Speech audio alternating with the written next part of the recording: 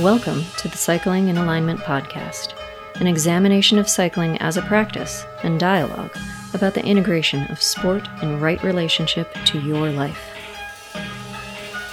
Greetings, Diginauts. Thank you for joining us for another episode of Cycling in Alignment. Today's guest is Dr. Alan Lim, a sports physiologist from Boulder, Colorado, the founder of Scratch Labs, and the author of no less than 3 books. During our conversation, we cover a wide variety of topics, including Alan's favorite color, his life's dream, goal, or objective, and the strengths and limitations of science. Now, activate your auditory meatus and prepare for blast-off. This is Cycling in Alignment.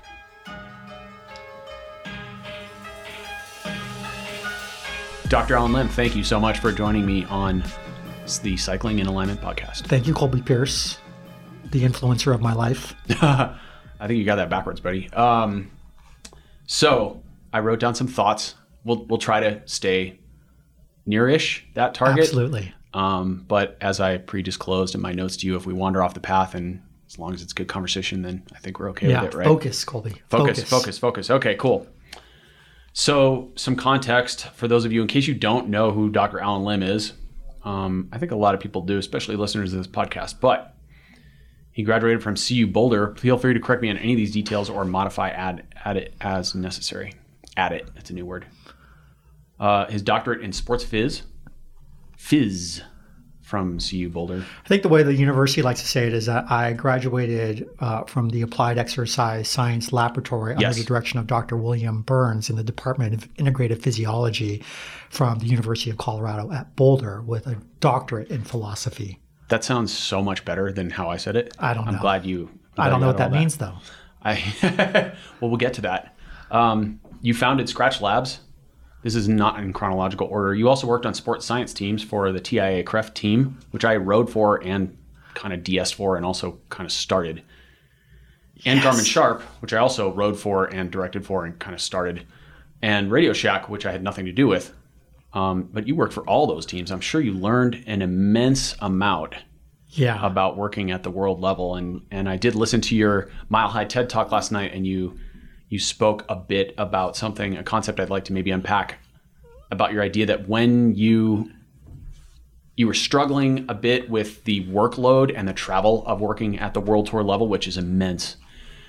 And then on the other side, you felt that you wanted to leave that world, but you struggled to leave that world because of there's a certain status and a certain notoriety and also an addiction to just being around world level athletes. Yeah. Whether you're being one or working with them, it's an addiction to identity, right? And the image that you create for yourself. And I think that in that there can be a lot of loneliness. There's a psychologist named Mustakas, and he is well known for bringing in a idea around humanism to psychology, right? The belief that not in a God, but in other human beings. And he wrote this really seminal textbook called Loneliness. A textbook titled Loneliness. And he opens up with a really simple definition of loneliness. And that definition is loneliness is a fundamental breach between who one is and who one pretends to be. Right? And at the world tour level, I think there is certainly an amount of fake it till you make it, and a certain amount of living up to that particular identity, though you might have internal conflict about the lifestyle and about what you really want to be doing. Most of the time I really want to just be taking a nap. So maybe I'm fundamentally breached all the time. Taking a nap or riding your bike. Yeah, right. Exactly. Yeah. And having food. So napping, eating, riding. Yeah. That's it. And for some reason that brought me to the world tour. Which there's very little of any of those things. I know. And when you do the eating, it's usually kind of shit food. Yeah. Yeah. Frequently. Either that or really, really rich French food. Yeah. It's like two opposite extremes. Yeah. Lots of carrots. Man. Lots of carrots. Yeah. And steak that's just been hammered to death. Yeah. But yeah, thanks for taking a look at that and bringing that point up. I think it's pretty salient, and it's a salient struggle that we all face when we're trying to achieve, and we're fed a lot of different narratives about what that success is supposed to look like. I think that's particularly applicable as well to athletes who have left the sport or are thinking about leaving the sport because, man, when you're a professional athlete or even just a dedicated amateur athlete for many years, changing that identity and no longer being, a bike racer, that's a big step. I've gone through various phases of that myself. And that's right. Seen some of my colleagues and peers go through that. It's quite challenging. Yeah, and I think it is a very human thing. And there are so many different levels of identity, whether it be religion, whether it be geography, whether it be family name, whether it be what you do for work. And every culture has maybe a different prioritization. In the US, that's definitely around the workplace and what you do for a living. In Asian culture, it's definitely around your family name and the reputation that brings. And a lot of, in my travels, I saw a lot of that being distinguished by religion. Do you call yourself X, Y, or Z? Right. Yep. And ultimately, it kind of comes down to trust and whether or not someone sees you as valid, which is so weird, right? Because who's to say? Isn't it? And for me, this boils down to a concept of a universal concept, which is tribalistic thinking. Yeah. Right? It's, are you a bike racer? Are you a Broncos fan? That's right. Are you an American? That's Are you right. a Coloradan? Do you have Coloradan pride? And to me, I really feel like this is an unpopular opinion. I'm in the minority in this respect, but I never felt a strong allegiance to any tribe of any kind, even as a cyclist. To me, honestly, when I'm in a cafe dressed in normal clothing and 5 bike riders come in, they're annoying as fuck, to be honest. Clacking around in their shoes with their tight pants on and stuff. And then so we all cyclists do this. I'm going to throw us all under the bus right now. I take license to do this. I've called myself the world's biggest bike dork on this podcast. So I just have to give that disclaimer. Like when I bash cycling, it's out of love, but also brutal honesty. Because loving relationship is about support and challenge. While cycling, here's your challenge. Like we do this thing where we talk really loud when we ride next to each other because you're talking over the wind. And then when you get to the cafe, you're talking in the same volume. Have you noticed this? It drives me nuts. And I just thought that was an American thing. Probably there's a multiplier there, right? Yeah, because you do notice this amongst, like, especially if you're in Europe and you're working with a team that has many different cultures on it, you start to notice these cultural nuances. Yes. And Americans, I know it's a stereotype. They're generally louder. Painting in a broad brush. I mean, stereotypes exist for a reason. Right? Yeah. So but I see the love there, Colby. I see the love and the disdain. I see the attraction, right? It's like a kind of weird type of cycling phobia thing. A phobia? How do you mean? Kind of like, you love it, but you hate it. You're scared of it. You're scared of what you love. A little bit. I don't know if I'm scared of it, but I definitely hate it at times. For sure. I mean, just like any long enduring relationship, there are moments where you just want to strangle that cycling. And there are other points where you just want to crawl in bed and snuggle with it, I suppose. And back to identity. That's also kind of where I think that there's a lot of self-loathing that happens, right? We beat ourselves up all the time. Oh, don't we? We're our own best critics. So yeah, I mean, that goes back to tribalistic thinking, right? Like it doesn't matter where we apply this concept. It's applied over and over again in human minds, where we draw artificial boundaries around things or people, and we associate them as what I call Disney paradigm. Yeah. Good or bad, right? Yeah. So there's bad characters in all Disney's movies, and then there are good characters, and then there's the one goofy character, the whatever, the so-and-so the crab or whatever, who's just goofy and does odd things. So that makes everybody laugh, tells fart jokes or whatever. So we have the good characters and the bad characters, and when we grow up and we walk through the world, I would argue with less consciousness or less critical thought, we apply that same paradigm to many things in our lives. Like, I got hit by a car today. That was bad. Yeah. But, did 9 months of therapy really actually make you stronger in a lot of ways? Well, then 3 years later, you might be a far stronger, better educated, better, more equipped athlete, better to deal with stress because of that entire experience of getting hit by a car. So it's, when you zoom out enough, you can see the boundaries between these tribes start to blur. And I don't remember even what our original line of thought was as far as tribalistic thinking, but it's such a universal concept, right? Identity. I don't like country music. I do think this, if you go back to this idea of tribalism and you go back to sports and you talk about having a favorite sports team and you were to ask somebody who their favorite sports team was and they, were able to give you an answer if they were a fan, then you ask them a second question. At what age did you develop this affection? At what age did you imprint on this team? And I guarantee you that almost everybody who has a favorite team imprinted on that team before they were 10 years old. My dad liked the Buccaneers. Right? Or whatever. And you don't tend to change from that, right? Yeah. You have some sort of association at a very early age and you hold on to that. And I think our brains are very weird in that respect. We're kind of maybe neurologically conditioned to this, which also, to your point, comes back to the Oxford sociologist Dunbar, right? Who has this concept called Dunbar's number.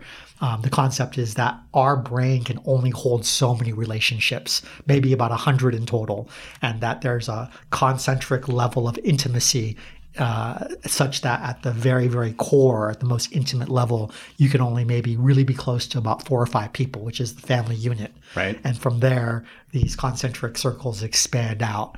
And it's a bizarre concept in a world where we are so interconnected, right? Where you might have thousands of, followers and yet maybe only really care about a handful of them. Yes. It's that same concept of, well, perhaps the Dunbar concept is the same idea as this statement that you are kind of the product of the 4 or 5 people you spend the most time with. Yeah. Right? Yeah. You have such strong overlap and place such importance on those relationships that they really influence your way of thinking and looking at the world. Yeah. So, and then you're right, then those concentric circles expand out from there to the point probably where you see other people through that lens to a degree. Right. That's right. And those people change depending upon what stage in life you are. And that clouds, again, your identity and your self-concept and who you think you are. And so, when I was on the world tour and those were the people I was spending all my time, that narrative gets reinforced that this is the most important thing. And all of a sudden, it becomes harder and harder and harder to ask yourself if there's something better or different or that might be actually, fundamentally better than what you're doing right now. More enriching for you as a person or more inspiring. That's right. To bring out your higher mission or That's higher right. truth. Yeah. Yep. I think, to expand on that point for just 1 second, I think this is one of the ways in which, if you look at Matt Kahn's work, he talks about how kind of everything is perfect. It's sort of Arnold Patton's universal principles. We all are exactly as we should be, and everything is perfect as it is. That's very existential. I'll tell you why. Because from an existential standpoint, everyone is doing the best they can. Otherwise, they would be doing better. Exactly. Wow. Exactly. Right. So we're all doing the best we can. We're working with what we've got, so to speak, and we're here to learn our lessons is kind of the way to think about it. Yeah. And to bring a personal example into that, my parents died when I was very young. So I feel like I probably had less of that, at least parental imprinting upon me, which led me probably to a perspective where I was freer to think perhaps a little more critically about the world than some other people. Yeah. It also led me to about a 20-year phase where I was on a DIY mission. I was listening to no man's advice about fucking anything because I thought I was the shit. So there were a lot of people who perhaps offered me valid mentorship or good advice, and I was like, who are you? I'm 15 and my parents have been dead for years. I know everything. Yeah, wow. Right? So, but dare I say, it's given me a little bit more freedom perhaps than some people who were more ingrained or have more entrenched belief systems that were beaten into them by their parents. Yeah. I don't mean physically, perhaps in some cases, unfortunately. So how did that change when you became a parent? All children are tasked with the unfinished business of their parents. So what I see frequently in my daughter is some of her struggles, and man, it just brings me right back to her age, or really she's a far superior human to me. So she's going through all this about 5 years ahead of where I was, which is cool to see. Yeah. But it's still the same lessons. And sometimes I see her repeating that lesson, because she hasn't quite passed it yet, which is part of parenthood. I mean, at times it's painful, but at other times it's like, this is her path. And all I can do is when she comes to me and asks me, what do I do? I can give her the best possible advice. But if there's one single lesson that I've taken away as a coach or really as a human, it's that unsolicited advice. Doesn't matter if it's a guy thing or a gal thing or what. unsolicited advice rarely goes over well. There are not very many people in the world who will take a piece of unsolicited advice about how to improve their lives and actually listen to it. Most of the time we are defensive when someone offers us that. Yeah. Yeah. And that's also just human nature, I think. Yeah. I think that's, as a coach, I have found that being Socratic tended to work a lot better than telling people what to do. Yes. Right? Asking them questions, having a conversation. Performing, I get to use one of my favorite words, analingus. Analingus? Analingus. What's analingus? Analingus is using the Socratic method to demonstrate a point to someone, but you do it by asking them questions. Yeah. Like, why are you such a D-bag? Well, you have to reverse engineer it. You have to be like, well, okay, let's examine why you flipped off that driver when he honked at you after you ran a stop sign. Yeah. Yeah. And then you break it down piece by piece until they're forced to look at the fact that, oh, I guess I'm a D-bag. Yeah. We've all been there. I was there when I was 17. Now I stop at stop signs. I mean, come on, people. What the fuck? All right. Wait, we didn't make it through the intro yet. Alan, you coached me the year I went to the Olympics. Yes. That was fucking cool. That was a lot of fun. That was a lot of fun. Thank you. Yeah. No, thank you. I mean, I wasn't really familiar with track cycling. You were the guy who was kind of guiding it. And it was great just to be someone there that you could bounce questions and ideate with. Right. And I think that's the best part of, I think, the coaching relationship. It's when you write the play, you write the script, and I can come in and help edit. Right. And maybe not all athletes are capable of that, but they should be. But from my perspective, what I remember is I remember when we first started the whole team pursuit thing and you started working with me on the track a bit, and then your head sort of exploded a little bit because you were like, what the hell's going on here? And you made this massive spreadsheet with like 22 columns, and it broke down CDA and the difference between the speed and the straights and the corners and all the physics of what the hell was happening on each lap. Yeah, to consider even like, well, what's the temperature difference between when the crowd comes in the evenings versus what is it like, in a morning session when there's 12 people there or whatever. That's right. All that influences time. That's right. And lap speeds. And it was like... And that seems like standard practice now, but dude, you were... This is 2004. You were way ahead of the curve, so high five. Ah, thank you. Yeah, seemed like the logical thing to do. Right? See what I mean? Seemed like a good idea at the time, only in this case it actually was. Usually when you use that expression, it's like, it seemed like a good idea at the time to launch that potato gun at that police car. That's right. Exactly. Yeah, so it was really nice to kind of almost bring in a kind of uncarved block perspective to the world of track cycling to learn a ton about it. And I think as a scientist, it was so well controlled that you really did know if, you were on or off, right? And you were one of the very first athletes that I ever knew to really adopt power, wholeheartedly. And so you already had a ton of experience coming into the 2004 games in terms of quantifying, your world and being both data driven, but also, I think, very driven in terms of how you felt. You were really, really in tune, a lot more in tune than a lot of other guys. So for being such a young, dickhead, you were really pretty sensitive dude. Well, thank you so much. Contradiction abounds. Fair enough. I feel like for me, developing an intuition as an athlete was so necessary and potent. And I would argue that, really, well, I've got a question that's further down the list for you about metrics and how they relate to athletics. And that gets to this point, which is, what are we trying to accomplish when we measure metrics? Whether those metrics are power or TSS or heart rate during a particular workout, heart rate response, or even internal temperature with a butt thermometer, whatever HRV is one of the more popular ones. I mean, Dr. Lim, in your opinion, what's the point of all this? Why are we trying to measure these metrics?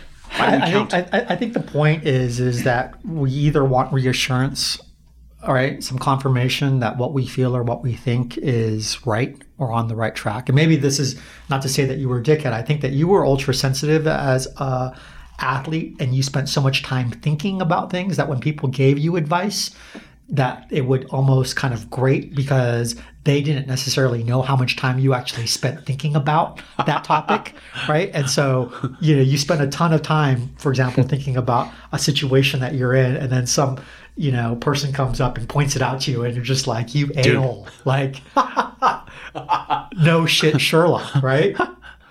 Will you stop talking to me because I've already thought about this for 5 days? Yeah, and we're trying to kind of uncover something that might give us some insight. I also think that we're not very, very good at judging ourselves, and we are filled with so much bias, and that what the data does is it helps us to maybe uncover that. Sometimes that can set up new biases, and sometimes that can actually be really, really enlightening. But I do think that ultimately it is the real positive side of human curiosity. Yeah. Right? Yeah. And human curiosity can take the form of either faith or the form of science. It can take the form of, hey, this is my best guess, and this is what I decide to believe in because it creates a construct and a structure by which I live the world. But there's also evidence-based problem solving, right? And if we can kind of come out of ourselves and use evidence to solve our problems, then that's the best of human curiosity, I believe, right? Yeah. Interesting. Yeah, great. So I'd love to unpack that polarity you just brought up, which is the sort of, you can look at the world through the lens of science, or you can look at the world through the lens of faith. And I think people, as a general concept, that's absolutely valid and a realistic model of the way a lot of people think about the problem intellectually, which means they're viewing that entire problem through the science mind, even the faith-based mind. Yeah. But also, here's the problem I have with that is the limitations of the faith-based mind, which I've recorded in another podcast, my Morpheus quote from the movie when he talks to Commander Locke, and Locke's like, damn it, Morpheus, not everyone believes what you believe. And his response is, my beliefs do not require them to. So that was my Morpheus voice again. It'll get better because you're going to hear that one again probably. So what I'm getting at is that the science mind, I hear a lot of people, I've studied some people recently who have said, okay, science is our God for a lot of people in 2020. And I love reading online forum comments to a point on articles and things, because inevitably you'll have one or two people who come and say, well, show me the double-blind study. Yeah. I don't believe it unless. Yeah. And they don't care. It's like they draw the line at anything that's got a university-supported, double-blind, placebo-controlled, study with 4 white papers and a meta-analysis that agrees with it or whatever.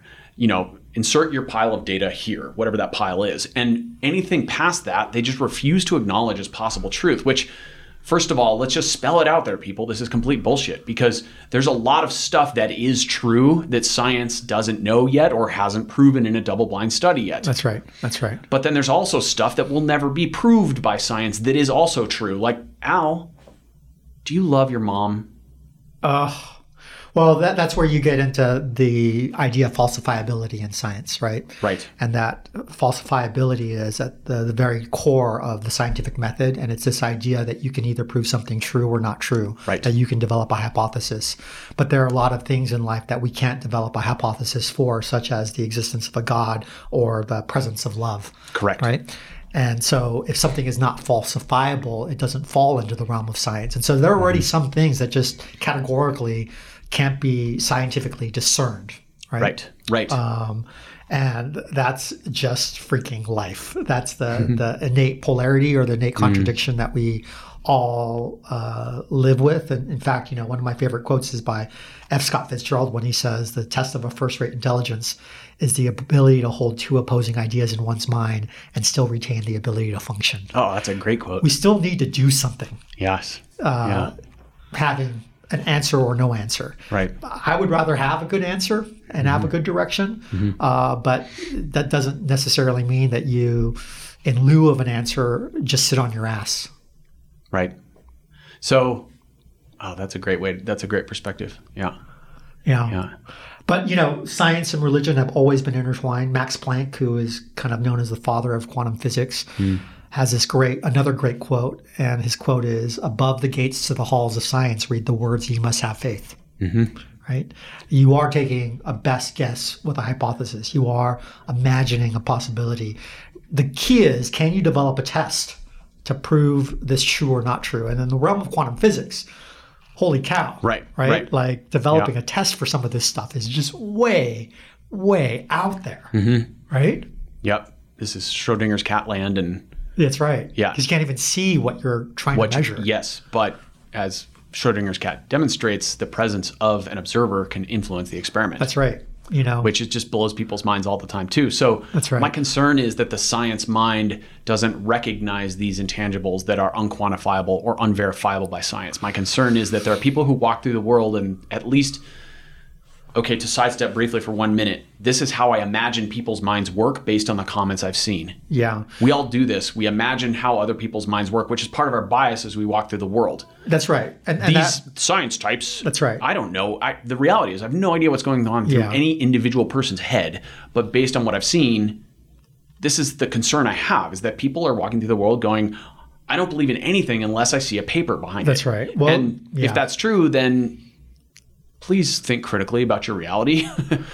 Well, I think that even in science, there is kind of there's a similarity between science and a stereotype. A stereotype is maybe your own view of an average, right? Right. On average, Americans talk louder. Right. Right? Right. And the issue with science, especially biological science, is that you end up averaging very scattered data, right? Each individual point in a scatter plot is a reality. Right. And yet they don't always fit to a straight line. And yet we run a correlation or we run averages and we do a line of best fit and we say, this is what is normative. This is what is happening on average. And yet that average discounts the fact that there may not be a single data point on that line in reality. Right. So there's got to be a survivalist component to this, because we see one tiger, it eats one of our friends. Okay, any big striped animal from now on is probably bad. That's right. And deadly. Now, the next time you see a herd of zebras, you might run like hell, but that's not going to hurt you. That's right. But and so, in describing your own reality, I think that we are now in a golden age of data collection. Yes. In the sense that you can determine what your norms are, right? And your norms might be different from somebody else. And your norm was actually a norm of excellence, right, of elite achievement, right? Why couldn't every other human being on this planet be at your standard, right? And yet, ultimately you were just living your own reality and you had a lot of data to determine what was normative for you, what was a good day or a bad day. Ultimately, when I think about training and exercise physiology, there's this component that of me that looks at every single person like a bag of Jiffy Pop. And I see, overcooked popcorn or undercooked popcorn? You got a lot of kernels. Right. You got a lot of kernels, son. Right. We're just going to pop all those kernels. But we don't want to leave it on the stove too long. That's right. It'll get burnt. Yeah, exactly. Yeah. And we're all maybe coming to the table with a different number of kernels, a different flavor of kernels. Bigger bag, smaller bag. That's right. However you want to play the analogy. Right. Exactly. Yeah. Organic, non-organic. And once popped, there's so much that our environment can do to change the taste or the structure of that popcorn. Right.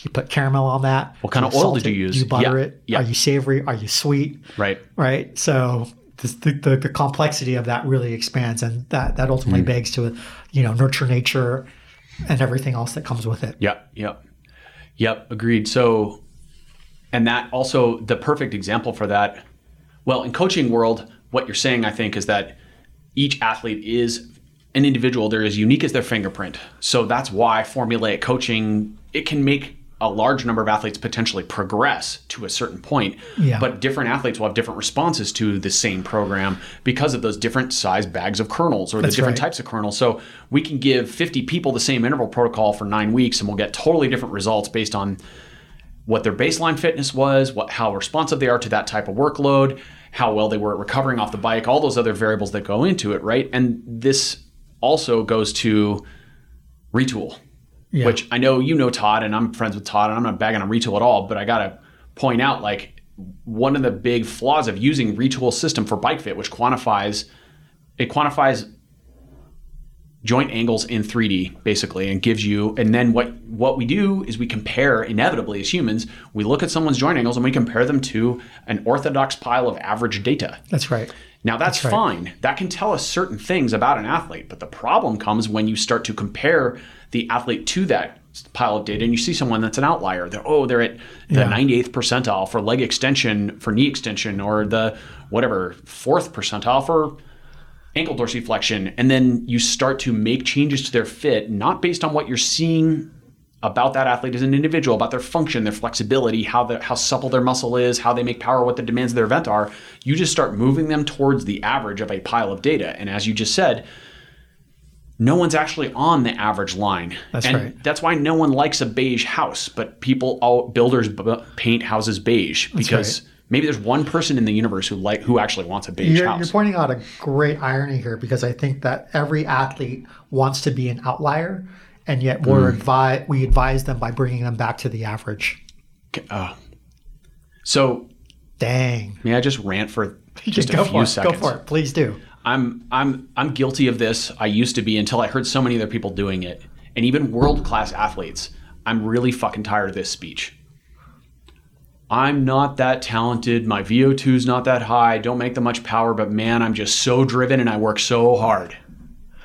Like, how many times have you heard that card? I'm sorry, guys. It's getting really tired. Like, you're a cyclist. You're already self-selected to be the type of idiot who will bash themselves into oblivion for hours on end. That's right. You're not special. You're not an individual snowflake in this respect. Yeah. We are all equally,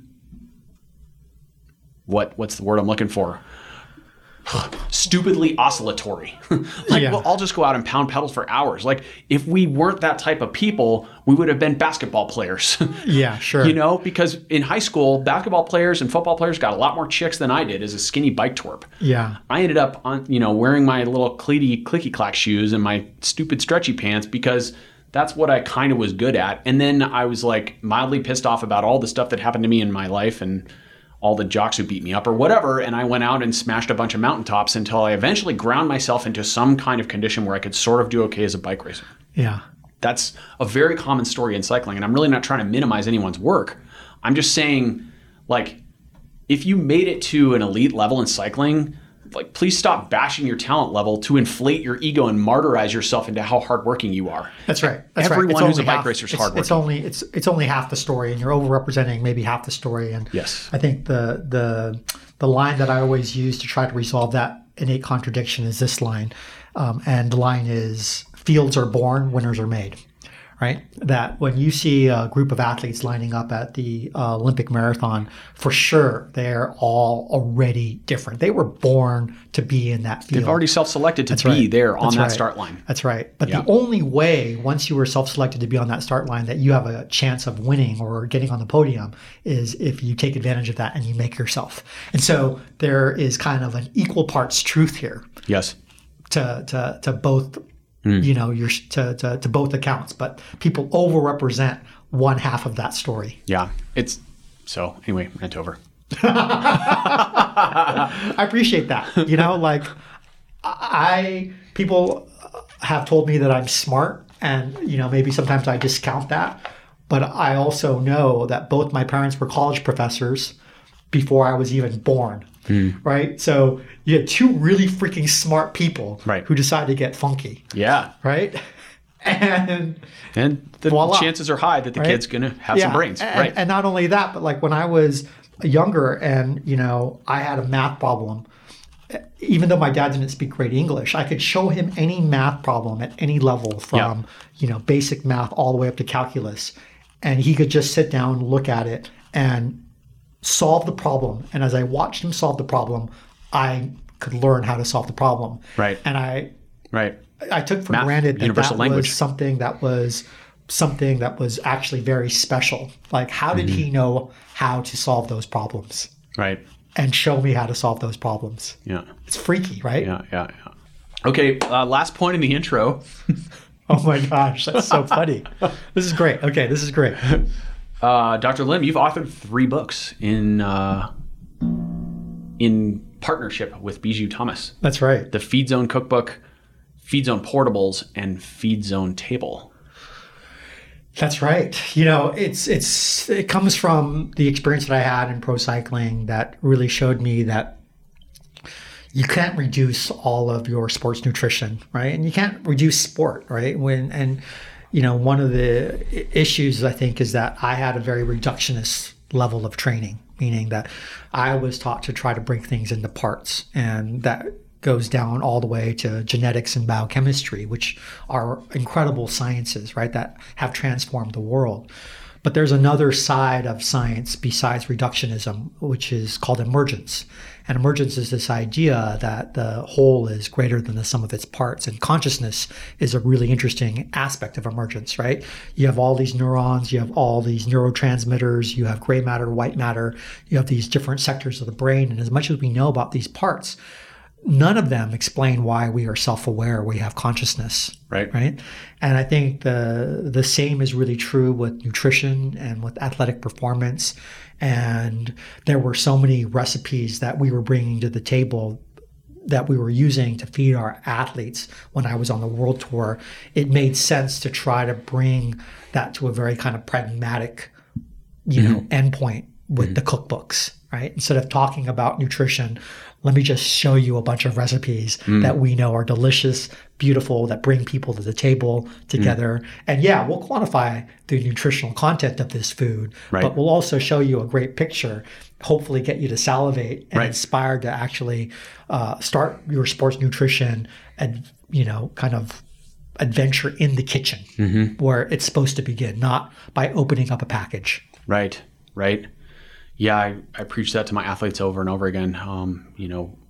If you can't pick it, peel it, skin it, or catch it, you shouldn't eat it, right? Yeah. I mean, you can catch a Twinkie, but I'm talking about catching a fish. If you can't identify it in a forest or on a farm, ideally it doesn't go in your mouth. And that's a concept that unfortunately a lot of people have to get their heads wrapped around because it's alien to them. Well, I think it's more alien to Americans as a whole because we have a very technocentric culture. We have a culture that is built around innovation, which is really, really amazing. And that's ultimately driven by science, and that's ultimately, reinforced by technology.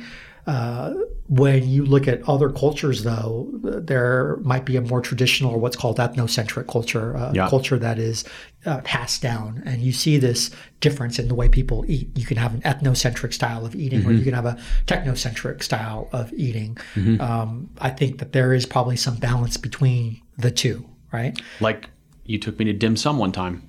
Yeah. Right? That's an right. example of That's right. Of style of food and eating that has been passed down for I don't know how many thousands of years. That's right. And my bias is to always use white rice. And when people say, "Hey, look, what's the benefit of you always using white rice?" The only real thing I can say is that, well, this is the way my mom taught me how to make rice. Right? This was the cultural norm in my family growing up, and so now I have an imprint or a natural bias towards this as being more delicious or tastier or more comforting to me. So my daughter spent her fall in Japan, and she actually read somewhere recently, I don't know where, that someone figured out not too long ago that the biome of Asian people extracts more protein from rice than Americans. So yes. White rice. There you go. But I may not get as much out of it as you would. That's right. Right? So maybe not. I mean, the biome is something there's another little universe of science that we're but learning here's about the and exploring thing right now. is do I now have an American biome? Because you've lived in the U.S. for... I've been in Boulder, Colorado since 1994. There you go. Holy cow. What if I'm Chinese, but I've got a white biome? I don't know. You've lived in Boulder a long time. You've also... Dang. You probably also have some pretty good diversity. You spent how many years traveling with World Tour teams? Yeah, almost a decade or so, and then on and off throughout my time at Scratch. I've been fortunate enough to, have this business now that still allows me the opportunity when I'm really inspired or, especially by it's all about the person, right? To get out there and get back in the field, especially now more on my own terms than on this is what you have to do. And I think that, we've all had an unconditional relationship with sport. And maybe the problem with becoming a quote unquote professional is that it does become conditional. Yeah. It does. Anyways. Back to my biome. Right. Is there a way that, another man can look into another man's biome, Colby? Well, there are fecal transplants. I mean, there's a way you can get someone else's biome. I just want someone to tell me it's going to be okay. It's going to be okay. Yes. I mean, there's lots of biome testing, and on that subject, I've listened to a lot of podcasts and done a little bit of reading about this, and it seems like it's an emerging technology where people are studying biomes and analyzing them, and then every few months there's a new company that comes out with the next best method. And I think there's layers and layers to this, and people are realizing what the incredible variety of critters is that lives in our structure. I mean, we're more bacteria than we are human, actually. That's right. When you go unit per unit. So pretty interesting. That's right. And this is, again, the balance between advancing technology, advancing science, and also at times creating, maybe erroneous trends or confusion because we don't yet have the whole picture. Right. This is all literally tip of the iceberg. It is exactly that. And same thing with telomere testing, right? Yeah. And even DNA testing has gone through a few rounds already, and they're getting more advanced with it. But I heard several people have set in equivalent. They'll take DNA from the same human and send it to 3 or 4 different companies, and they'll also send multiple samples to the same company under different names, and they'll get different results. That's right. It's like, ooh, wait a minute here. What's going on? How many thousands of dollars did that flush? There's always error in process, and I think course. that any measurement requires a process, and every step in that process introduces another possibility for variability.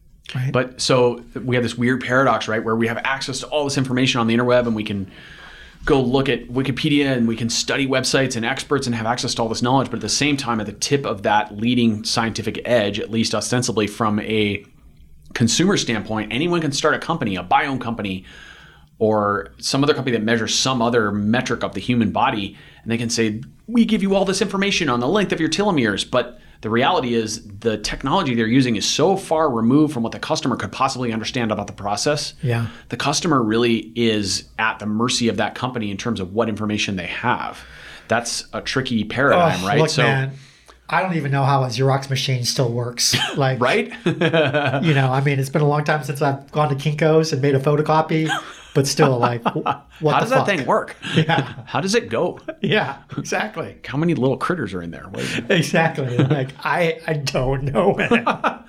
And yet I trust when I see the end product that, there's a perfect copy. And I think that that's ultimately the only thing we can trust is what is the end product, and is there some sort of pragmatic or practical outcome that makes me feel like I'm actually improving my life, right?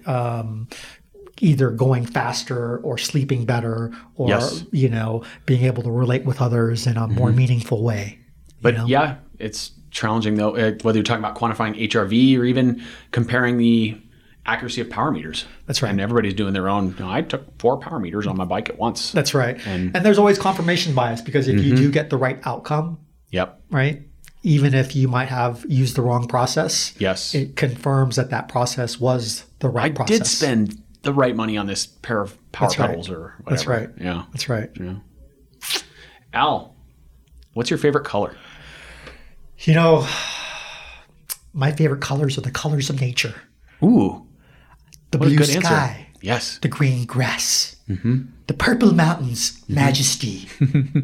I'm really attracted to that. But I will say this, in terms of favorite color, I was riding on the dirt roads outside of Boulder here, and I saw this farmhouse that was painted blue on its base and white on the top, and this blue contrasting with the green and all the other natural colors of the world. I was like, holy cow, I think my favorite color is that blue because it does step in stark contrast to the natural world. I also like blue because there are so many idioms associated with blue. For example, you might feel blue right now, but don't worry, Colby, blue skies are ahead. You might want to make a blueprint so that things don't come out of the blue. Right. Right? So many idioms. So many freaking contradictory idioms with the word blue. Right? Blue-eyed boy. Uh-huh. Right? Brown-eyed girl. The men in blue. The men in black? Wait. Yeah. True blue. So blue. Final answer. Blue. Good answer. Yeah. Excellent. Okay. What is your dream goal or objective? Oh, To shift gears a bit, I don't know which question is more important, air quotes. yeah. I do think goals are important. I do think dreams are important. I do find myself constantly living in a world of fantasy. I probably spend half of my life projecting fantasies that aren't actually real. And I find it delightful. I find it so much fun. I find it entertaining. I find it to be this incredible balm where a lot of people might watch television or daydream or meditate. I daydream, right? I just You're like Walter Mitty. I like to fantasize. And I daydream about all sorts of different things. The other day I was daydreaming about the perfect bathtub, right? Just like, What does your perfect bathtub look like? I don't know. It's somewhere between kind of a Claude type of big ass tub or a soaking tub. And yet I want to be able to take a shower in it. So do I have to have a separate shower and then the tub? Right. Can the two coexist with one another? And then you go down these crazy tangents. But, I will ultimately answer your question, Colby, and I'll answer your question in this way. And this was a question that was asked to me a long time ago when someone asked me, maybe off of a coffee mug, what would you do if you knew you could not fail? My answer was fall in love.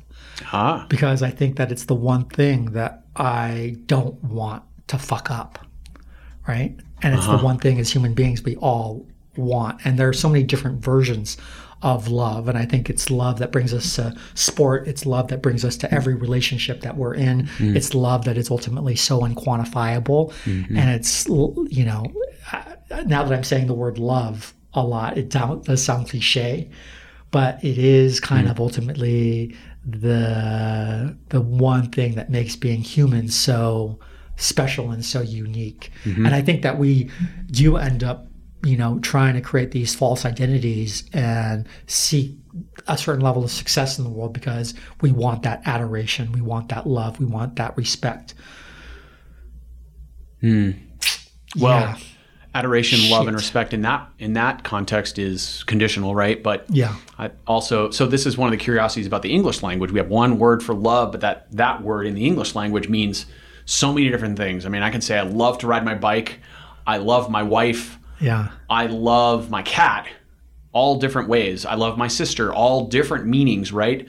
I love when I take that first sip of coffee in the morning, all different connotations to that word, right? Experiential, romantic, family, right? I love my best friend, et cetera, et cetera. So you can think of all these examples, and in many other languages, there are different actual words for those uses. So love in English is kind of an overused or under expanded word, perhaps. But and it motivates us to do so many weird things, right? Like, I need to have money because I love my kid and I want to provide, hockey lessons. Exactly. And it's vexing and it's complex, but I think it's the root of a lot of our insanity and sanity. Agreed. Yeah. Loving relationship is about support and challenge. So love and a fucking wicked tub. Life goals, man. That's how it shakes down right now. All right. I like it. It shakes down right now. Good answer. I did fantasize before this pandemic happened of having a pause button that I could stop because I felt like I was maybe on a treadmill I couldn't get off of. And I wanted to be able to freeze time, right? And you made this happen. You manifested it. So be careful what you wish for. Right? I just said that yesterday. We may have manifested this together because I felt for about a decade, I felt like, man, I would like to not be working at 9 p.m. Sprinting to bed to get my inbox down to a manageable level. I'm always going, and some of that I think is my personality. In Chinese medicine, I'd be a wood type, right? Like always accomplishing, going, doing more and more, kind of very task driven, very action oriented. And now, is that like a hardwood or a morning wood or a? I'm 47. I mean, I guess a morning wood now and just again. Just average wood? Probably more maple. Yeah. Nice. So nice. But I threw you off with the wood there. Yeah, a little bit. Now I'm thinking about erections. So what I was getting at is that I feel like I maybe helped you manifest this slowdown, because also it wasn't just my experience. This isn't confirmation bias, but I did hear a lot of people also saying, man, I'm so busy all the time. And you felt the frenetic, I mean, you've been here since 94. Yeah. I've been here since 1972. Yeah. And this place is blowing up. The Front Range is crazy. It's like, crazy. I no longer alpine ski Yeah. because you can't go on a Friday or a Sunday without annihilating, getting literally stuck on I-70 in a traffic jam in the forest. That's right. You're in the forest. There's no stoplight for like 50 miles. Oh, no. You're on a highway and you're just sitting there looking at the deers like, what is wrong with you people? Oh, we've gotten in each other's way. Right? And that's not an enjoyable activity to me in any form. Like unless I could ninja a way around that, so there's things I do not do now. And what is very unfortunate realization for me is that I promised myself I would never live in California, or specifically LA, because I did not want my life choices to be dictated by patterns of traffic, which is what happens when you live there. That's right. And now I've realized that to a degree, this has happened here. Yeah, Some of my life everywhere. patterns, it's happening everywhere. And then the discussion becomes, I've been having this discussion with a lot of people recently. Do we move? Okay, well, where are we going to move to? There are two problems with moving. 3 that I can think of. One is it's a year of your life. Yeah. Pack up your house and sell your house and put it on the market and figure out how you're going to buy another house, or you're going to do a continued contract and blah, blah, blah. And then move to the other place and then spend at least 6 months getting all your shit unpacked and figuring out where put that stupid inherited piece of furniture that you're not sure you can get rid of without, offending your dead grandmother. Or buy a new one. That's right. Right? And how much IKEA do you actually want to own? Yeah. In my universe, none. But okay, you got to own some here and there. So there's all that. That's a year flushed. But then what did you do? Let's say we move from Boulder to Bozeman. Bozeman is where Boulder was about 22 years ago, except with better food. So the clock ticks. But what do we do? Yeah, and then in 5 years, because it's not happening at the same rate, it's happening exponentially. In 5 years, Bozeman will be almost where Boulder is now. But not only that, so, okay, I've replaced one set of problems for the same set of problems, but I delayed them, but I cost myself a year and a shit ton of money in the process. That's right. Because real estate is 1-to-1. That's right. From Boulder to Bozeman, unless I'm going to move to Mexico, which I'm not. So then I added to the problem, because now I am the person who moved to Bozeman to increase to their workload. That's right. And now I get to not only add to the problem and experience the same problem again. So what did I do? Yeah. But here's my other issue with it. It's really easy to be this Zen meditative person who walks through the world and brings peace to others when you retreat to a cave or you live on a mountaintop. You want to do some real work? Live in fucking New York City. Yeah. See what I'm saying? Yeah. That's where the people need you. If you're going to be, to make an ostentatious statement for a moment, if you're going to be a light worker and hopefully lift other people's energies or bring something positive to them when you interact with them, you're not going to interact with many people if you live in Ward, Colorado. That's right. I think also, maybe the issue, and I thought about this issue a lot, first there's the whole grass is greener thing, and that's probably a fallacy. Right. You end up, moving and fucking someone else's grass up. And then the dog barks there anyway. Yeah. And then there is this idea around people versus place, right? And I've been here since 94, and I didn't think that I was going to be here, however many this years that is. long, Mouth right? exploding head. Yeah, exactly. But what has happened now, every year that I stay in Boulder, I accumulate what I call another friendship year. Right. So it's how many friends do I have and how many years have I known them? And there's no other place geographically in the world where I have as many friends for as many years. You multiply that out and I would be insane to leave Boulder, right? It just, I can't start over. That's what that tells me, is that you have great relationships with these people, because you hear stories about people, and I'm not bagging anybody who does this, but they're like, I needed a change. Yeah. Flush. And they go and start again in a new community. And that can be a chance to redefine yourself, which goes back to our earlier conversation about when you're done being a professional athlete or you're done working at the world tour level. I mean, that would have been the time for you to move if you wanted to move, because you could have gone to, I don't know, anywhere, Cape Town, and been like, now I'm Dr. Alan Lim, but I'm starting a new company. That's right. And That's right.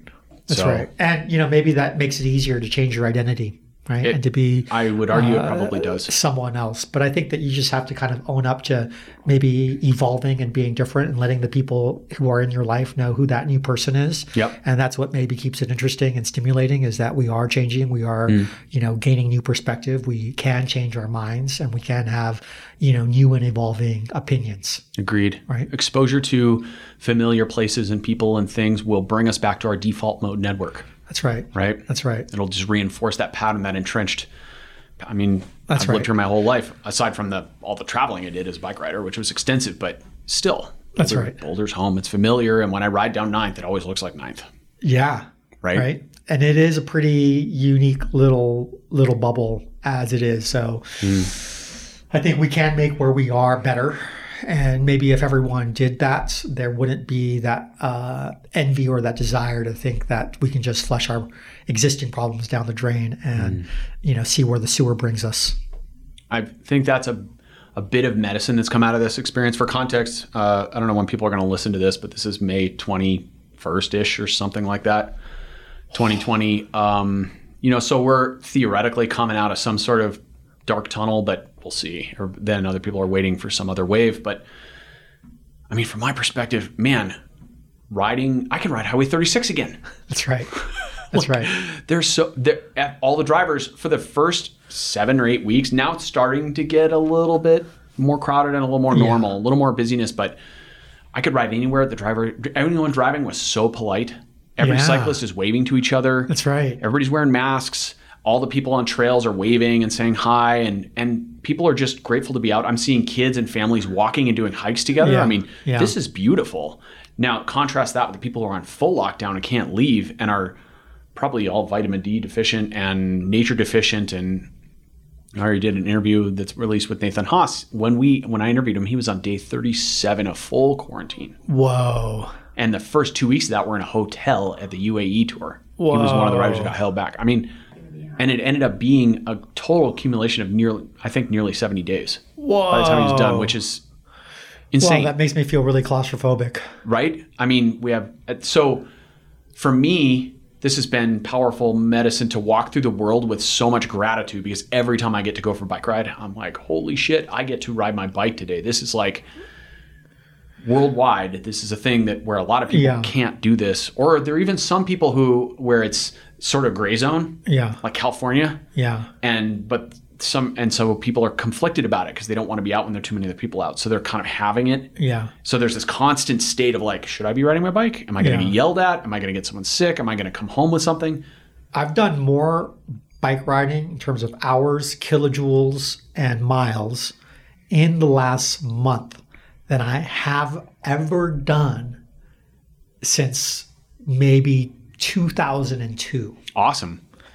So in almost 20 years, yes, this is the most exercise I've ever gotten. Lean and ripped, Al. Yeah, and I'm not even that lean right now. But I am probably eating more as well, and I am sitting at my desk more. So there is kind of maybe a balance that's happening here. It's very, very weird. Yeah. But still, I like the fact that I can go a little harder for a little longer than I've ever been able to experience in a long time. That's great. Yeah. That's great. Can we rewind on food for a minute? Sure. Since you just mentioned food. So, okay. Hearing different perspectives. This is a problem I think that's endemic in endurance sports, is people view food as fuel. Yeah. And especially at the World Tour level, man, at that level, it's really hard to get around that mindset. Yeah. One thing that drives me bonkers, though, is when people are overly formulaic, or even really, I'll say formulaic about food. Like, you need this many kilocalories of carbohydrate per hour in these conditions. To me, that formula there are 100 holes I can shoot in that immediately. That's right. That's right. Temperature, humidity, biome, just to name the 3 of the biggest ones alone. Right. That's right. So it's like, to me, I just hate that stuff. It's really a pet peeve of mine. I mean, formulaic, and same thing with consumption of liquid per hour. Yeah. Because my analogy is it's like landing a small airplane, right? Just enough speed, not too much altitude, not too little, or you're going to crash. Too much speed in altitude, and you're never going to land. Yeah. So it's like, how do we strike the perfect balance? And what that comes down to is the athlete feeling the body and being in touch with their intuition and how many calories they need. That's right. That's from a fueling perspective alone. But that whole side of the discussion ignores the entire aspect that there's much more to food than fuel. That's right. Food has chi in it. Yeah, that's right. Food has energy, has living life force in it. That's right. why when you eat a packaged food, it has far less. What's another word for chi? I mean, some people may not like that word or they may not understand it. So I'm looking for more synonyms. Yeah, well, I think the way that I tend to think of it is I think of food as either chemical fuel or I think of it as social fuel, right? Because there is such a cultural importance to eating. And I think that whenever I see athletes get really technocentric and really into food as fuel paradigm, Yep. And they get really into the nitty gritty of quantifying it. Macros, quantifying macros. Yeah, grams what of I carbs. tend to see is that they tend to start eating in isolation, right? And that the two are very because they don't want to get sucked into making the wrong choice if someone passes them too much olive oil. well. To your point about tribalism, they just don't fit in anymore. Right. Because Right? I can't eat that. Yeah, I don't eat that. unless everybody at the table is weighing their food with their individual scales. Right. Which, for those of you who don't know, that actually happens at the World Tour. Yeah. With reasonable frequency. That's right. So unless you can create a whole entire tribe around that, then you are all of a sudden isolated and You're alone. weirdo. Yeah. And that isolation and that kind of, lack of commensality, the act of eating together, I Right. think is more ruinous to people's psyche than, whether or not they're perfecting their nutrition. I can say from a, physiological standpoint that the human body is extraordinarily adaptable. We can adapt to almost any fuel. We can survive in almost any condition. We're extraordinarily flexible animals. Yes. And so to say that there is a right diet is fairly difficult. But one thing is for certain, we go crazy when we're isolated. Right? We go crazy when we are alone because we're biologically driven to be social creatures. And food is a massive component of that. And, you go to the World Tour and you look at these kind of big dining halls, in hotel rooms where they're setting up kind of a mass feed for athletes. Or at big restaurants that are catering for these guys. And you always know who is going well. You always know who's going to go well the next day, not by what's on their plate, but by which table is laughing the most. Right. Right. Yeah. Which table is filled with the most stories. Yeah. Right. Most joyous. Yeah. The tables that are sitting there in silence. Oh, you can cut the tension with a butter knife. Right. Right. It's awful. Yeah. And so social fuel versus chemical fuel. I think we have a lot of flexibility with respect to our chemical fuel. We're probably more constrained with respect to our social fuel. Yeah. Interesting. That's a great way to break it down. Yeah. So sit at the table, shut up, eat what's on your plate, and tell us a good story. Right? And remember, you've got one mouth and two ears. That's right. So you should listen twice as much as you speak. Right. Yeah. Good. Let's check in with our list here. How are we doing? Pretty good. We got to dreams, meditation. Yeah. Oh, science is bullshit. Right.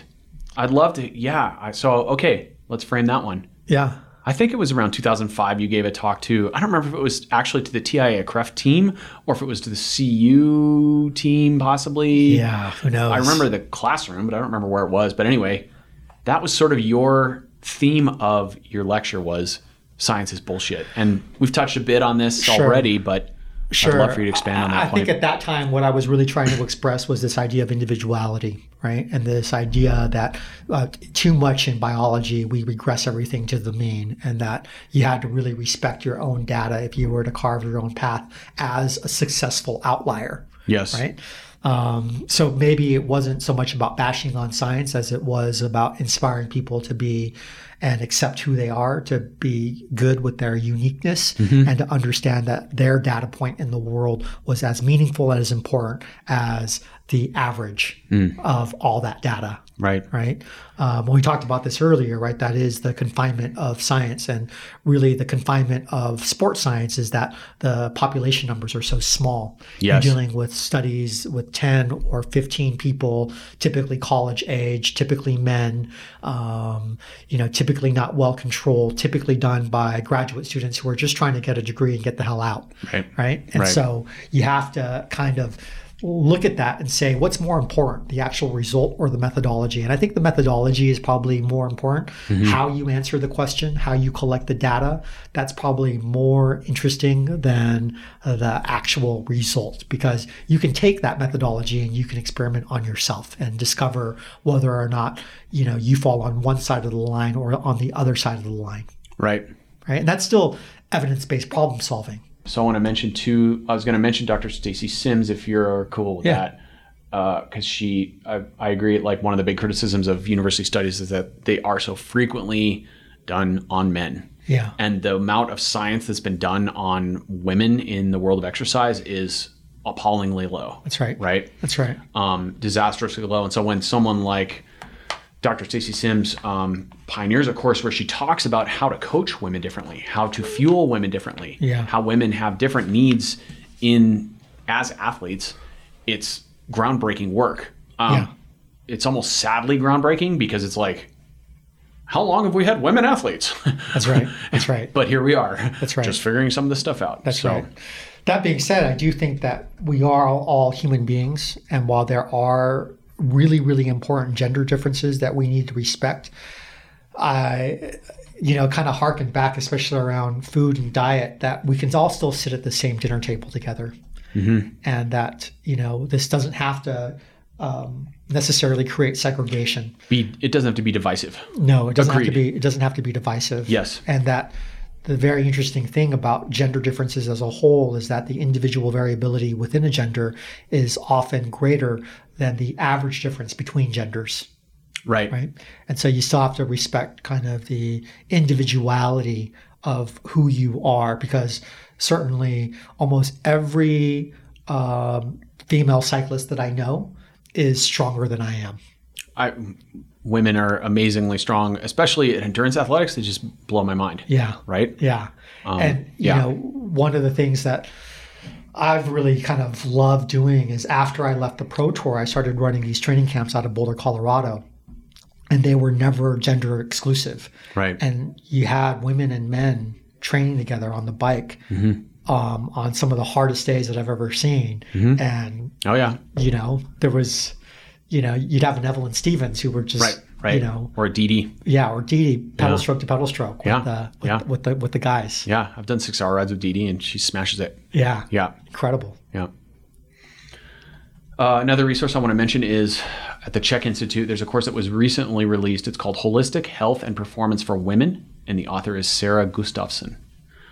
And she did a podcast with Paul Chek about this, and it was pretty illuminating. But her course is, I think, on par with some of Stacy's work. Yeah. In terms of exploring women and their relationship to exercise and how things need to change a bit. Yeah. So if you're coaching a woman, either or both of these resources are really valuable to study. Yeah, and I think that, ultimately this is just a reflection of our own society and a reflection of privilege and status, and, that we have a very long history of studying primarily white males, right? It's sad but true. Yeah. Same old story. Yeah.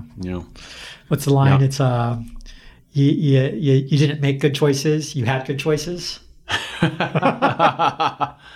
Yeah. Although sometimes people have good choices still make very poor choices. That's the rub, right? So we've covered a lot of this stuff, but moving forward, okay, Al, tell us a little bit more about your coaching philosophies. We've unpacked the Socratic method a bit. Yeah. Including the use of the Elenchus. Yes. I think my general coaching philosophy is coach thyself, maybe, if I were to kind of summarize what it is. I do see, coaching as being very, very difficult, because you don't live inside of somebody. And so the more I move on in this sort of biz, the less and less I get comfortable telling people what they are supposed to be doing. I can give them or share with them experience, but that may or may not actually be specific to that person.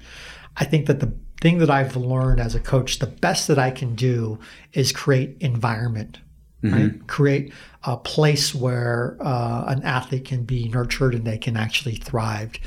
There's, this idea of the daily performance environment, right? What does your life, what does your environment need to be set up how does it need to be set up so that you can do your best every single day? And that's one thing that I know I can do for athletes. I can create a positive environment for them, right? You can, and that often requires a lot of grocery shopping, right? Okay. And a lot of basic care and a lot of good cooking and a lot of just time spent together, and a lot of conversation. And so much happens from that. What I see happening out of that is this ability to really improvise. And to be in a space where you can decide in real time what needs to get done, and maybe to encourage a place where people can actually work harder than they would have without that environment, right? And that's also where inviting the right people into that environment matters. Having good quote unquote teammates or training partners really matters. So yeah, I think that I've become less of an advice giver and more of an environment creator, environment builder, enabler. Because you set up the right circumstances for people and they will automatically thrive, especially if they are driven, and that's part of the reason why Boulder is a unique training place, because Lee Hill is Lee Hill. It's steep as fuck in some places. Right. And there's only one way to get over those steep sections, which is to go deep. Yeah. Right. To go hard. And the environment ends up, creating that. And even in a race situation, it is the race course, as much as it is tactics that determines how those races play out.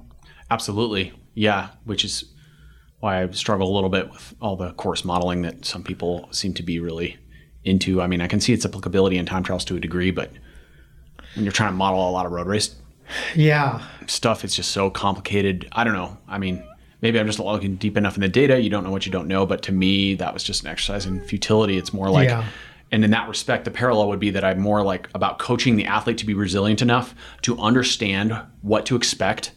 But then every race is like a whiteboard. I mean, the best laid plans, right? Like you have the team meeting on the bus and you tell the riders, this is what's going to happen. We're going to have a crosswind from these kilometers to these kilometers, and the shit's going to hit the fan, and this team's going to go to the front here, and these guys are going to attack because they have to. And then you go to the race and everything goes exactly the opposite. The wind flips 180 degrees and now it's hailing, and half the team crashes, and then, this team doesn't do what you are guaranteed they had to do because it's their only tactical card to play, and they decide to do something else. And then it's what Mike Tyson said. Everyone has a plan until they get punched in the face. Right. Right? Yeah. All of a sudden it's holy shit, I just got punched in the face. I just got punched in the face. Now what? Everything just went out the window. Yeah. I mean, that's cycling. Cycling is at least 50% made up on the fly. So I think with that in mind, one of my coaching philosophies is to teach a lot of skill set, teach a lot of structure. Yes. Because it's my belief, for example, that the best classically trained actors are the ones who are the best at improvisation. Right. Because they have this deep tool bag that they can draw from. And an innate understanding of the environment and when to apply the right tool. That's right. So we're in agreement, I think, on this. You're saying that the best way to coach someone is to make the best environment to allow them to foster and grow into the best selves, to express their highest potential as an athlete. And tactically during a race, it's really the same thing. You're creating the environment by giving them the tools necessary to handle anything that happens on the road, right? Yeah, that's right. And for me, that's part of what I was driving at earlier with the discussion about metrics and what they teach us. Yeah. I think ultimately part of your answer was it tells the athlete something about themselves. To me, power, heart rate, any other metric you want to put in that pile, doesn't really matter what it is, on the bike, off the bike, anything that measures anything is really there to do one thing only, which is to teach the athlete more about themselves and to develop and fine point their intuition. That's right. That's right. When they get out of bed every morning, every elite athlete does exactly the same thing. The second their legs hit the ground, they stand up, they make an instantaneous calculation. How recovered am I? Yeah. Am I that's throttled to death? That's right. Or am I at 100%? And because that determines how their workout will go for that day. That's your universe. That's right. And so these metrics like HRV and recovery scores we get from sleep monitors and power on a ride and heart rate, our response to our workload, all those are just helping refine that intuition, but they're not the end goal. This is one of my problems with modern metrics. People think power's a goal. Power's not a goal. Yeah. Power's not an end. It's a tool. It's a screwdriver. That's right. It's something you use to figure out what's going on. And sorry. I mean, it's a measurement, right? It's a measurement. It measures stuff, but I don't, like my rider can win the race, and if they don't set any power PRs or their FTP is low as fuck, I don't care. That's right. The point of being a bike racer is to win races. That's right. And there are lots of ways to win races without having a high FTP. And to go all anti-Coggin for a moment, love you, Andy, but his universe is dominated by the aerobic paradigm and FTP, which he says over and over again like a broken record is the underpinnings of all aerobic endurance sports and the greatest predictor of outcome. I think it completely depends on the bike race you're talking about. And I think the bias we have as in the world of cycling on the whole is either right now, it's either the Tour de France or maybe Paris-Roubaix. Yeah. Right? Yeah. Or possibly Dirty Kanza. Yeah. But there are so many other bike races that happen and are won in different ways. That's right. And are not contingent only on watts per kilogram, which is a 50,000 foot view metric of rider performance, but on watts produced per gram of drag, aerodynamic drag, for example, or timing of a sprint, or ability to accelerate through a corner, or ride a bike smoothly over cobblestones, or eat, drink, and keep yourself warm at the right moment, etc. There's 1,000 other things that go into winning bike races besides fucking functional threshold power. But in particular right now, because of COVID and trainer world and Zwiftyland and all that stuff, literally people are riding along looking at their watts per kilo, and that's their focus. So what do they... I've unfortunately coached several athletes who've kind of fallen down this rabbit hole recently. Yeah. Which is, I need to eat less and go harder. Yeah. Right? Because that's the 50,000 foot view of watts per kilo. How do you tackle that? Sure. You eat less and go and train harder. Sure. And guess what that does? Yeah. That destroys your athlete. It's interesting as you talk about bike racing. I'm really kind of getting slapped in the face by the idea that I've never really actually cared about bike racing. I love that statement. Right. And it seems almost kind of weird. Like, what? Really? Is that what the goal is? We're trying to win a bike race? That's weird. Because I think that what I've always been intrigued by is just the sense of deep satisfaction. Yes. Right? And this feeling when you finish a really hard day of training. Even if you didn't, if you didn't win, because it was training in this example. That's right. That's right. And not to say that, all we want to be are good trainers. No. But you get that deep satisfaction in any process that you try to master, whether it is at a bike race or whether it is in your daily environment and your daily performance, right? Whether it's in the discipline that you bring to, how you take care of yourself and how you take care of others. And I think it's in this realm where I realize as a coach that I really suck when I'm not in person. Right. And that's what maybe COVID has taught me more than anything, that it only works for me in terms of that sense of satisfaction when you're actually there with the person. Right. Having that human element, that's right. That one-on-one connection. Been super hard to navigate during this period of time. I mean, you can get away with some of it through FaceTime or whatever, but even that's just not as satisfying, or it's not as satiating. And to go back to contradiction again, there is this kind of sense of hunger and satiation, and that this is a kind of beautiful, strange hunt we are all on. Yes. Yeah, I think you nailed it there. That's funny you said that you don't actually care that much about bike racing. I mean, I would also count myself in that category. Like, I'm the world's biggest bike dork, but that means I love cycling, and I love cycling as a process. That's right. Treating it as a process and a practice. That's right. Right? That's right. Because how you do one thing is how you do everything. That's right. That's So when I do things consciously and I try to be attentive and be present in any given moment, it's not something I'm only doing when I'm doing a 5-minute interval and I'm staring at my power meter. That's right. It's something I'm doing when I'm chopping onions. That's it's right. something I'm doing when I'm whatever, when I'm meditating, when I'm eating my food. Yeah. I'm not just jamming fuel down my throat hole so that I can go do something more entertaining or watching Game of Thrones while I'm eating dinner. This is an experience that I'm taking nutrients into my body and I'm refueling my body, not just in terms of gasoline, but in terms of energy. That's right. Real life force. That's right. So I think, and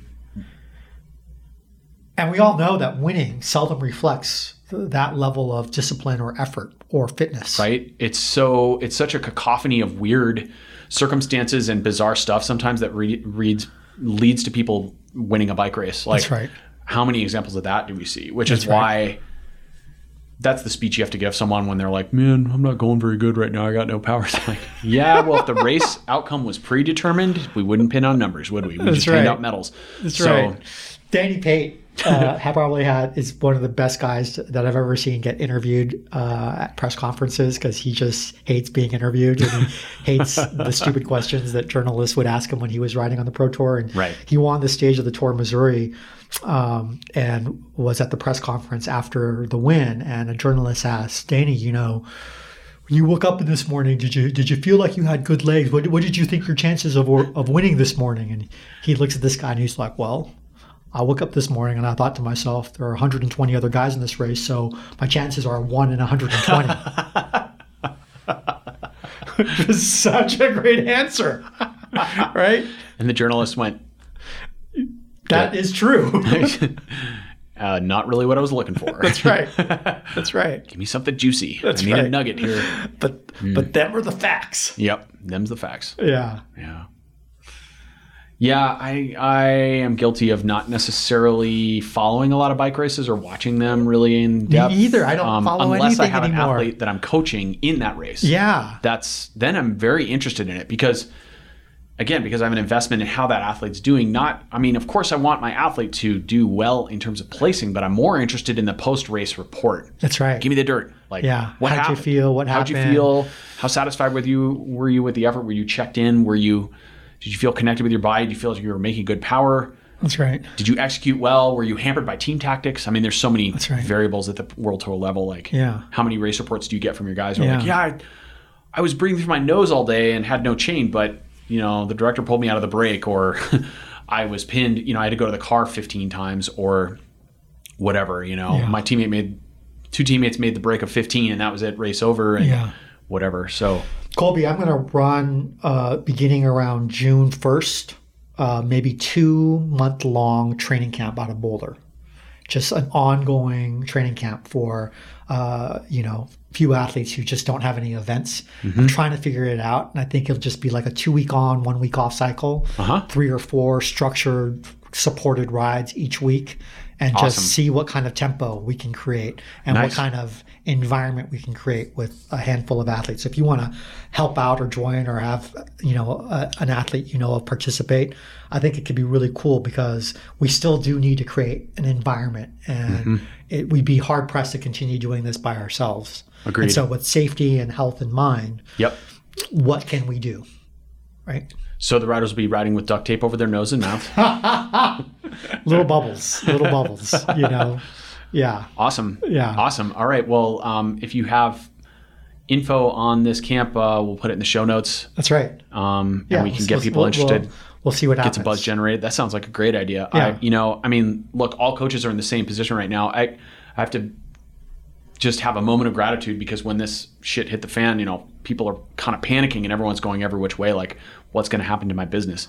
Yeah. And for me, I feel really grateful because as it turns out, when a global pandemic hits, people need coaching. Like, they really need coaching. Yeah. Because now their whole season's been flushed. Yeah. Goals have been moved. I have one guy who's shooting for Paralympics in 2020, and now it's 2021. Yeah. That's, these are serious life cycles of people, like significant life events that have been moved back. That's look right. at what happened with Nathan Haas and Alex Howes too. Like, their seasons are completely nuked, and now the fall is going to be crazy. That's right. And it's going to be actually really crazy because all the major World Tour events are going to be stacked on top of each other, which means World Tour teams can no longer be as selective about sending their top riders to the A races. That's right. But they also can't send their top resources. That's right. If they have only one chef, which the majority of World Tour teams do, where's that chef go? Does it go to the Tour or the Vuelta or the Classics? And that's going to be a mess, right? So it's going to stress the teams. It's going to stress the riders. Riders are going to have to make hard choices. Anyway, it's actually going to be kind of an interesting fall to watch some bike racing and see what happens because we're going to see some unpredictable results. Yeah. We're going to have people who are fitter than hell because they did a bunch of 12-hour rides on Strava. That's right. And Zwift. And then we're going to have people who suck because they've been depressed or locked in a cage for 3 months or whatever. Right.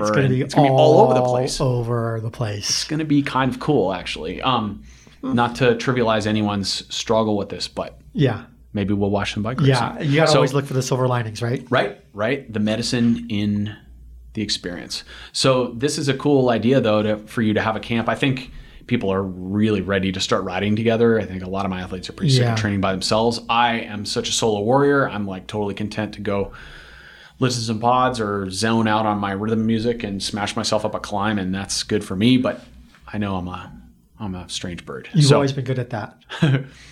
I'm backwards in that respect. Like most athletes inherently are better at racing other people with other people next to them. Yeah.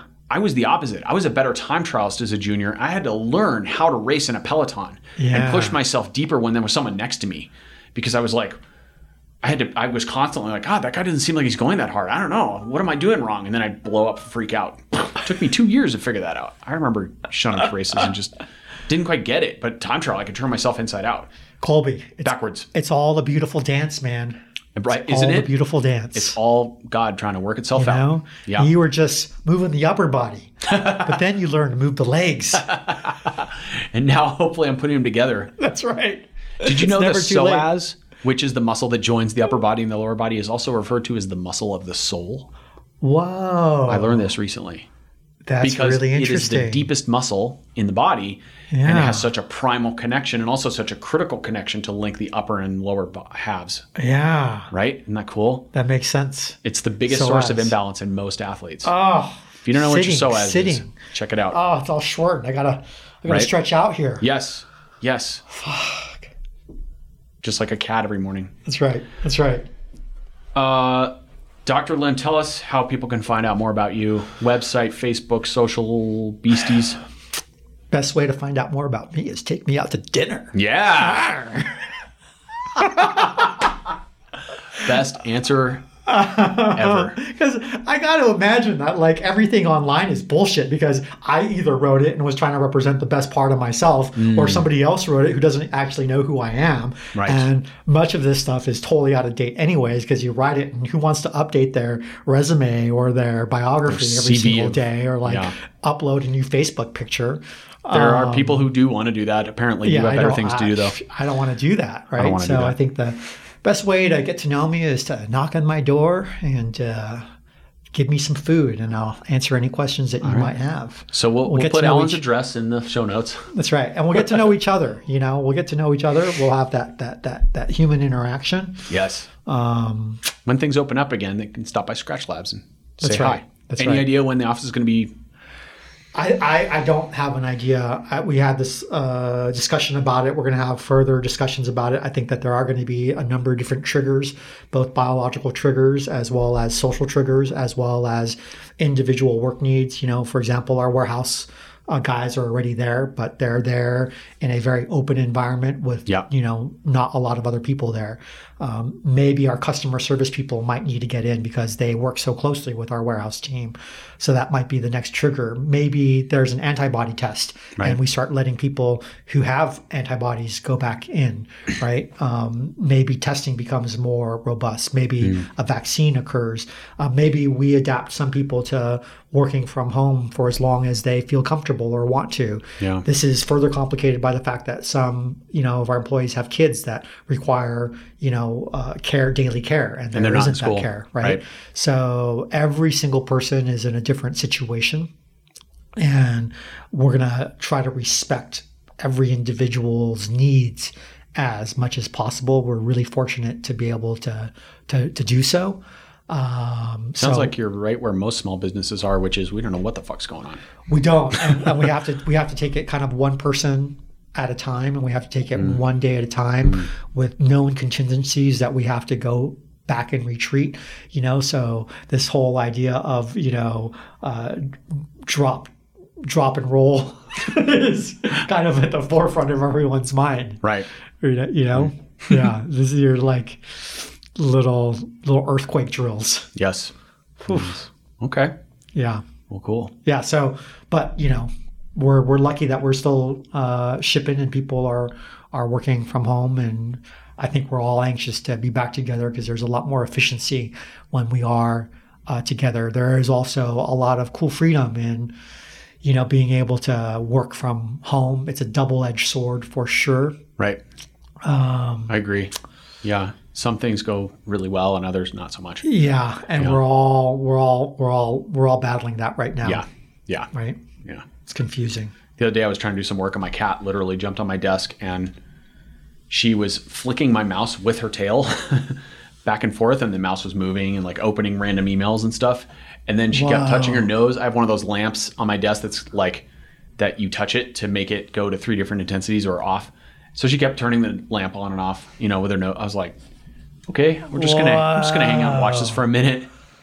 I'm one of many. I'm sure, there are people with toddlers who are like hurtling stuff at their head while they're trying to do business calls and things. I can only imagine. But Colby, how has your life been, and what are your plans for the summer? Well, my life's been good on the whole. Like we talked about, manifesting a pause button. I feel like I needed that.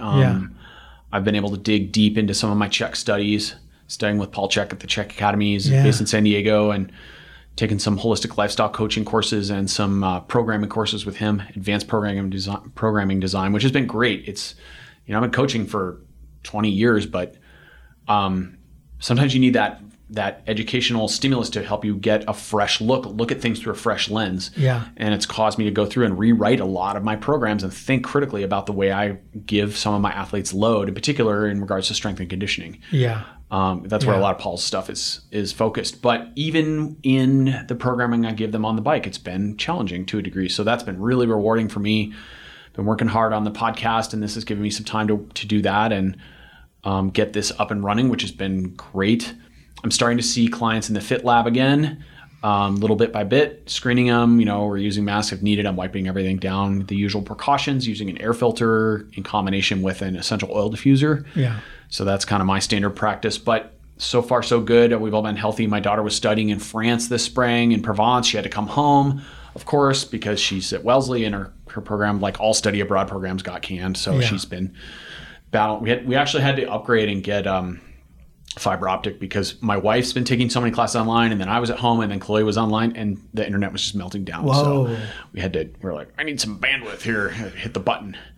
So that was a worthy investment. But as far as this summer goes, at one point I was thinking like gravelly stuff, maybe steamboat or something, more of a participation level for me, just to go out and enjoy it and go hard and see what happens. But that's all gone now. So I was contemplating the idea of doing an Everesting just on my own terms for fun. Whoa. It's that trending. Would be pretty cool. It is trending right now. It feels like something I just want to tick the box on. I'm sure there are people right now doing that in Boulder. This is Wednesday. Literally, Kevin Nickel is doing one on Magnolia today. It's a thing. I think everyone will have done it sooner or later, but I've never ridden my bike 15 hours, so I figure, I got to do it.